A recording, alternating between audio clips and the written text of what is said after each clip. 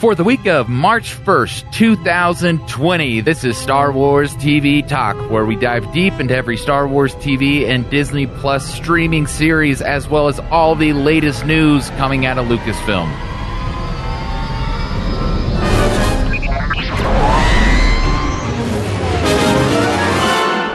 Today, we are talking about the second episode of the 7th and final season of The Clone Wars, and to help me with this is John. Now, John, what did you think about this episode?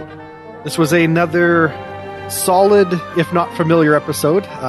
Like we touched on last week, I'm a little bit ruined for these first few episodes because of those work-in-progress versions that dropped a few years ago. But this is solid. This is as good as, typical Clone Wars. So as familiar as it was, I was happy to see the finished, polished up version, see where they kind of switched things up a bit and swapped out a few scenes. So I had a lot of fun with it. I am enjoying where the show is going, and I'm just loving how glorious these episodes look, in their final mastered version. So as always, excited to jump into it.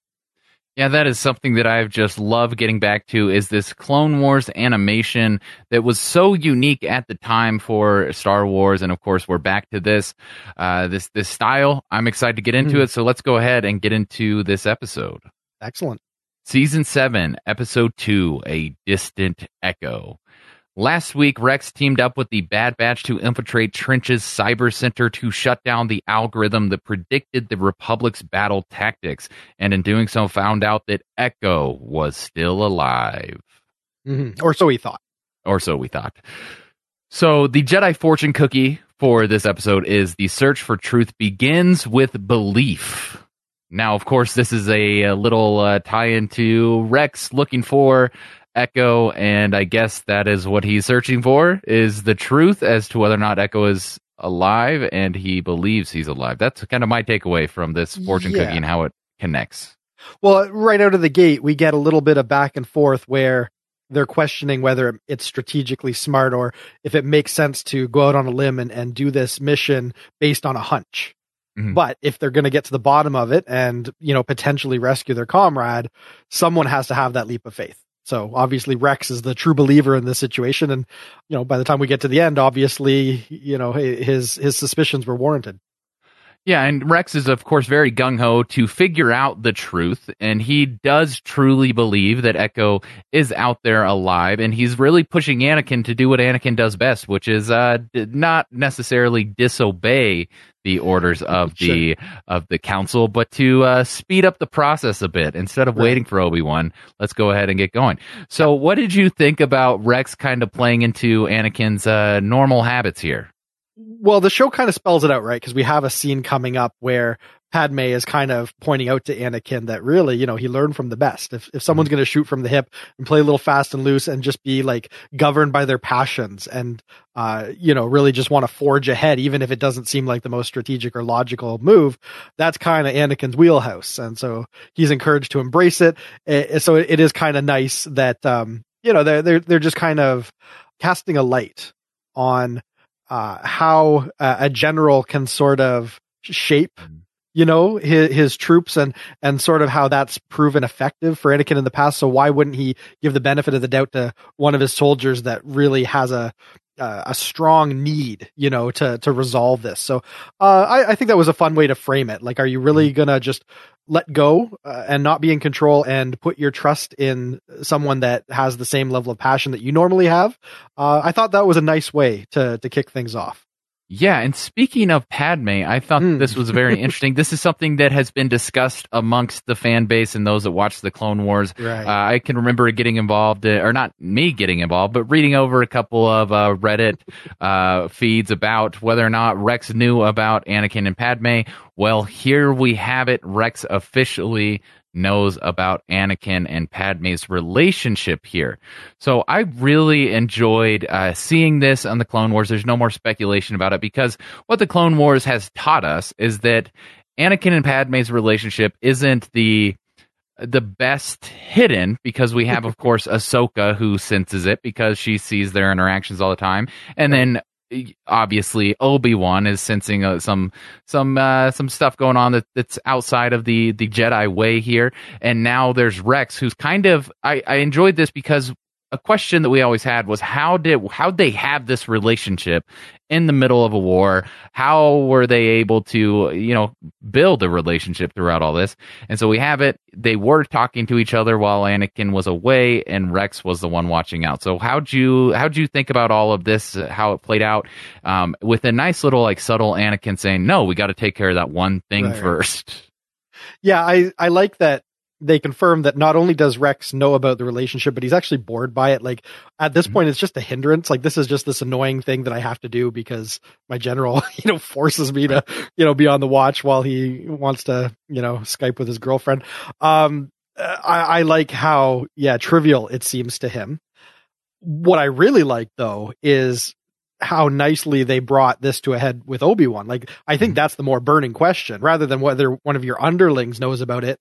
This is your mentor. This is the person who could make or break you in the Jedi Order, right? Like he's on the council. Mm-hmm. So that's not the sort of person that you want to catch wind of your heresy. So like there's that was the more intriguing moment to me was Obi-Wan making it perfectly clear that you're not fooling anyone, Anakin. Like, you can play these games, but I've been on to you for a while.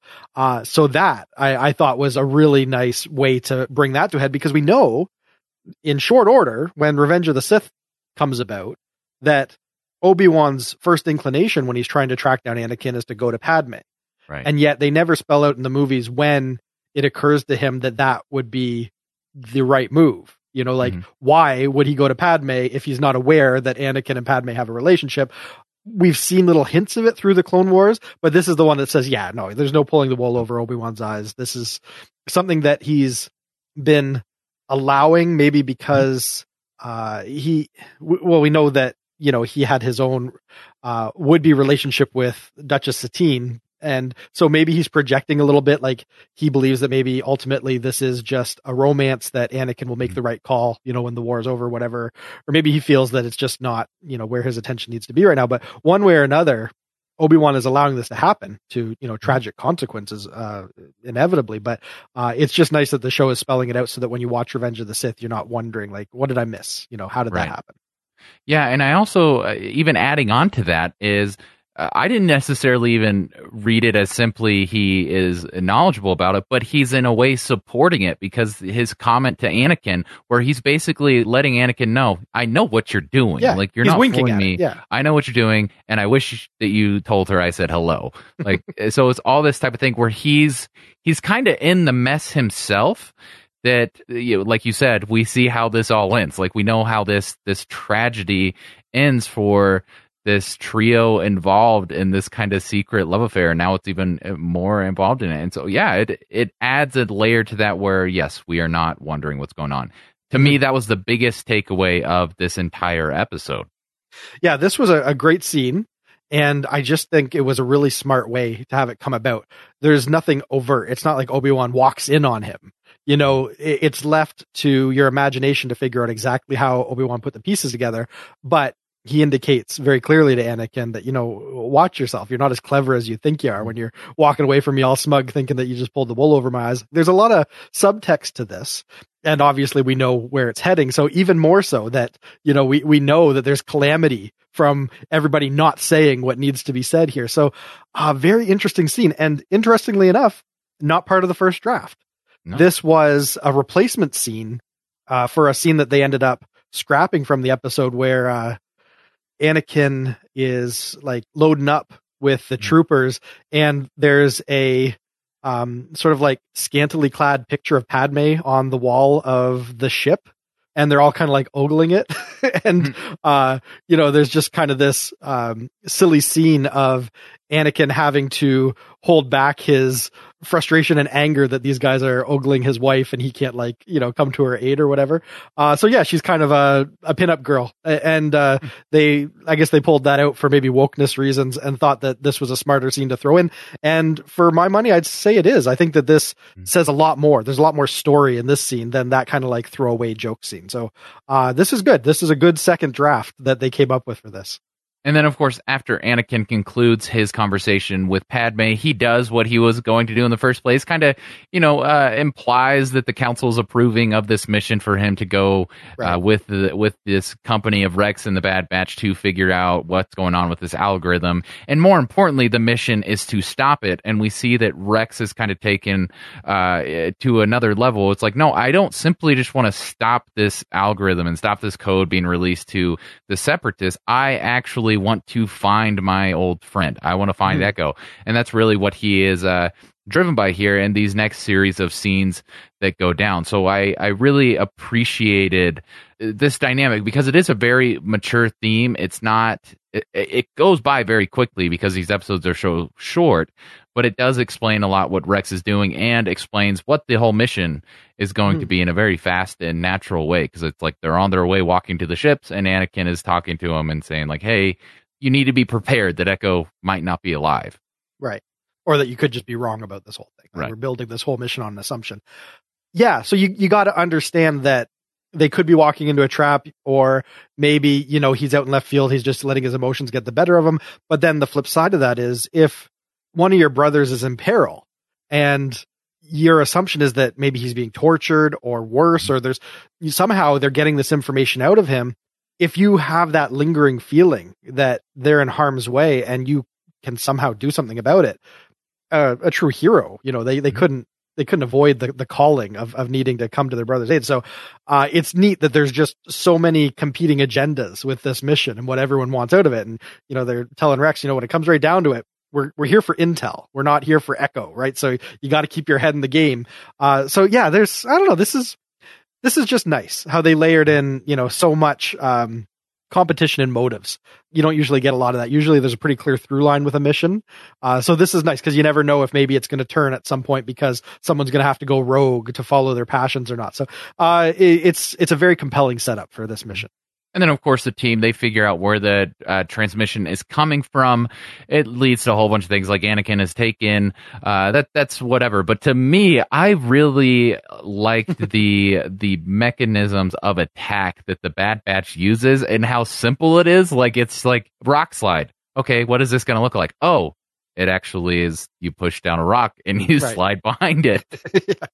We see a lot from the Bad Batch where you get a sense that they've been on so many missions together that they've got a shorthand for how to collaborate and work together and use their various strengths. We saw the maneuver last time where they build a barricade out of a piece of busted up ship and use that as a launch pad to nuke all the invading droids. So yeah, these guys know how to get it done and they don't hesitate either. Like, even though we don't need to dwell on the whole, dragon, air chase aspect of the show, it's interesting that a trooper did not hesitate to throw a grappling line on a dragon and, go for a ride there. They're very much, in it to win it. And they're just tried and true warriors. And you definitely get that sense that, there's nothing too audacious that they won't try to win the day. So, certainly fun to watch. It's nice that they brought in troopers that can add some fresh spice to your typical clone trooper battle tactics.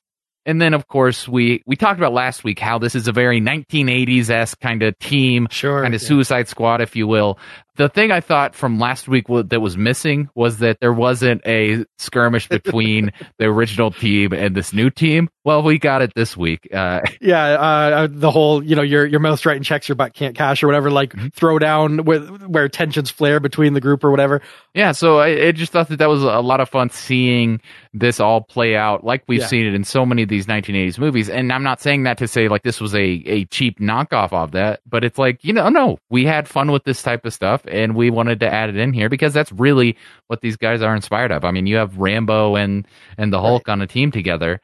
Yeah, it was just fun. There's war movie tropes for a reason, right? You get these guys and they're all testosterone and gung-ho warrior types. Of course, all that aggression and sort of like brute strength is gonna meet loggerheads. They're gonna have conflict, and so there is always that moment in one of those commando movies where everyone's kind of like cooler heads have to like get between the two firebrands that are going at each other, whatever. Like it's a trope, but it's a trope because it's effective, and it helps to establish the characters and which ones are the hotheads and which ones are the ones that are gonna end up causing trouble by going off script and don't follow the chain of command. Like you can still tell a lot of the story in those scenes when people when feathers get ruffled. So I was enjoying all this. I really like these characters, and I think it's giving them a lot of opportunity to play up these tropes that maybe we haven't seen as much in the Clone Wars, because the clones, by their nature, unless one of them goes rogue or whatever, has a defect, they're supposed to really be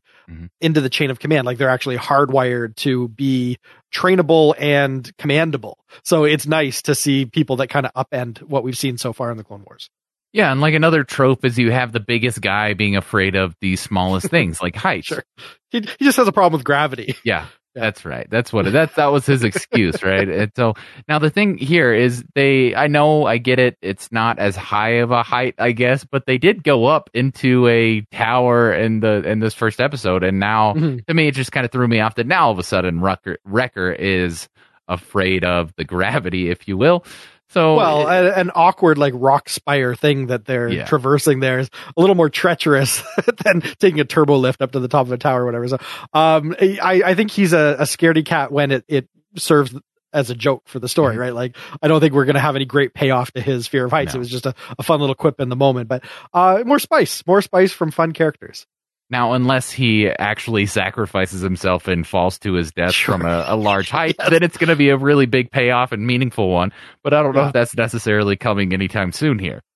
Yeah, we'll see. Like if he draws the short stick and has to go on a mission that involves him like scaling a wall, and he's like, I have a bad feeling about this. This isn't my forte, and he does it anyways for the betterment of the team. If that does him in, that would be very poignant. But who knows? We'll see where the story goes from here. And of course, we get this classic Clone Wars and even Star Wars comedy. I mean, especially this prequel era had this kind of comedy where the elevator door opens and there's a whole army of droids here right when they're saying that this is a stealth mission. But what this serves to do is, once again, we get this show off of what the Bad Batch can do. And then, of course, shows these droids that are stationed around protecting this algorithm being transmitted out to all the droids across the galaxy, basically predicting the attacks that the Republic is going to have. And so I really enjoyed this portion. And of course, the payoff we get at the end and what this is all is leading to. It seemed once again kind of very 1980s Aliens, where the team splits up and there's an attempt of getting picked off one by one here. Right. Yeah, obviously they can still cut down these droids like they're nothing when it comes right down to it. So I wasn't feeling so much peril in these scenes, because even though these droids are a little more souped up than your typical like infantry droids, they didn't pose that much of a threat. So this is fun, but I find that I grow a little tired of just cutting down droids when they've set up so many interesting things that I'm just waiting for the payoff. I want to see Echo. I'm glad that the show delivered. But this whole section in here where it really was just, let's check behind this door. Let's check behind that door. Until they get to the door, that matters. I could honestly care less, but I'm glad that we found the door. So I'll throw back to you for the climactic scene here. And of course, they do get to that door that matters, and Tech is able to release Echo from his imprisonment, and man, he is all sorts of messed up, kind of reminiscent of Darth Vader in the future here. Yeah, he's got cybernetic implants and legs, and you can tell that he was just patched back together from almost nothing.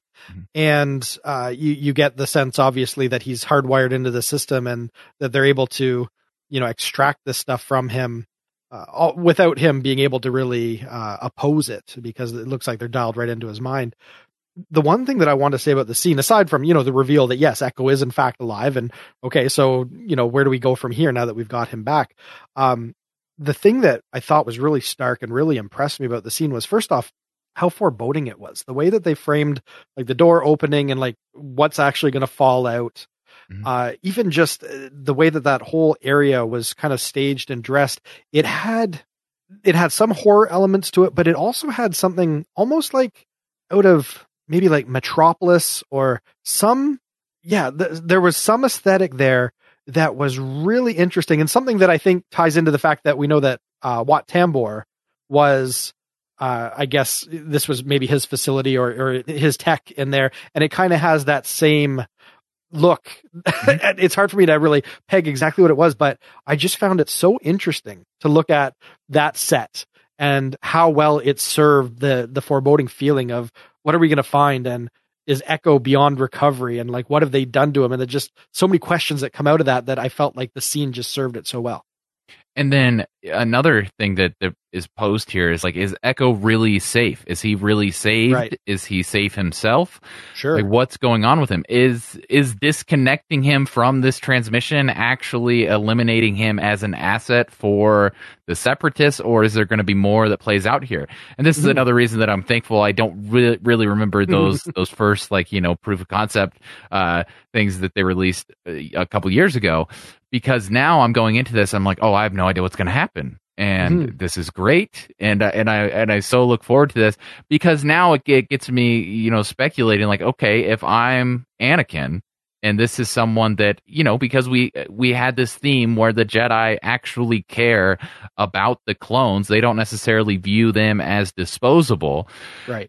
And, Anakin and Obi-Wan and the rest of this team, I mean, they were kind of saved in this Citadel by Echo sacrificing himself. So the fact that Anakin knows of this individual and is close to this individual, this could definitely make me want, especially if I'm as rawly powerful as someone like Anakin Skywalker. I'm definitely tracking down Trench, and I am just executing the whole team that had anything to do with Echo doing this, which we know is not the Jedi way, because revenge is not the Jedi way. Yeah, but I don't know. War blurs those lines now, doesn't it? Yes, sometimes you have to become the villain to be the hero. Yeah, so more questions and answers, but we hit a milestone here. We found out that, yes, indeed, Echo's alive. He was being used for the nefarious purposes that we thought.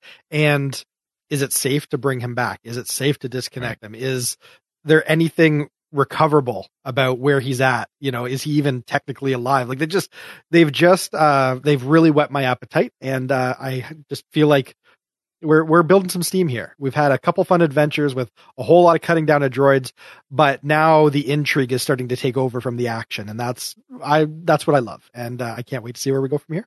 Yeah, and we're definitely getting closer to Ahsoka and whatever her confrontation with Maul is going to be, which, man, I'm so looking forward to. And I really want them to explain. I hope they do it. They have such a great opportunity, because we've been teased, and I brought this up last week, we've been teased with this idea that Mace Windu is kind of working well with Anakin. Like, the interaction they had on this military base that's on the edge of the Outer Rim here. We have Mace Windu not necessarily questioning Anakin Skywalker here. So I want to see Anakin do something. I want this direct conflict to come about, because I want to know why Mace Windu is all uptight about Anakin Skywalker. How does Anakin sow the seeds of mistrust that cause Mace Windu to not be willing to extend him any benefit of the doubt during Revenge of the Sith? So maybe they will directly address that head on. We've got 10 episodes and a whole lot of story to cover, so I don't know if that's where they're going with it, but hey, it's certainly one compelling thing that we could explore in these next 10 episodes. We'll just have to wait and see. Yeah, well, this was a good one. It was fantastic, and I can't wait to get to the rest of this season. But while people eagerly await other episodes of Star Wars TV Talk, where can they find you, John?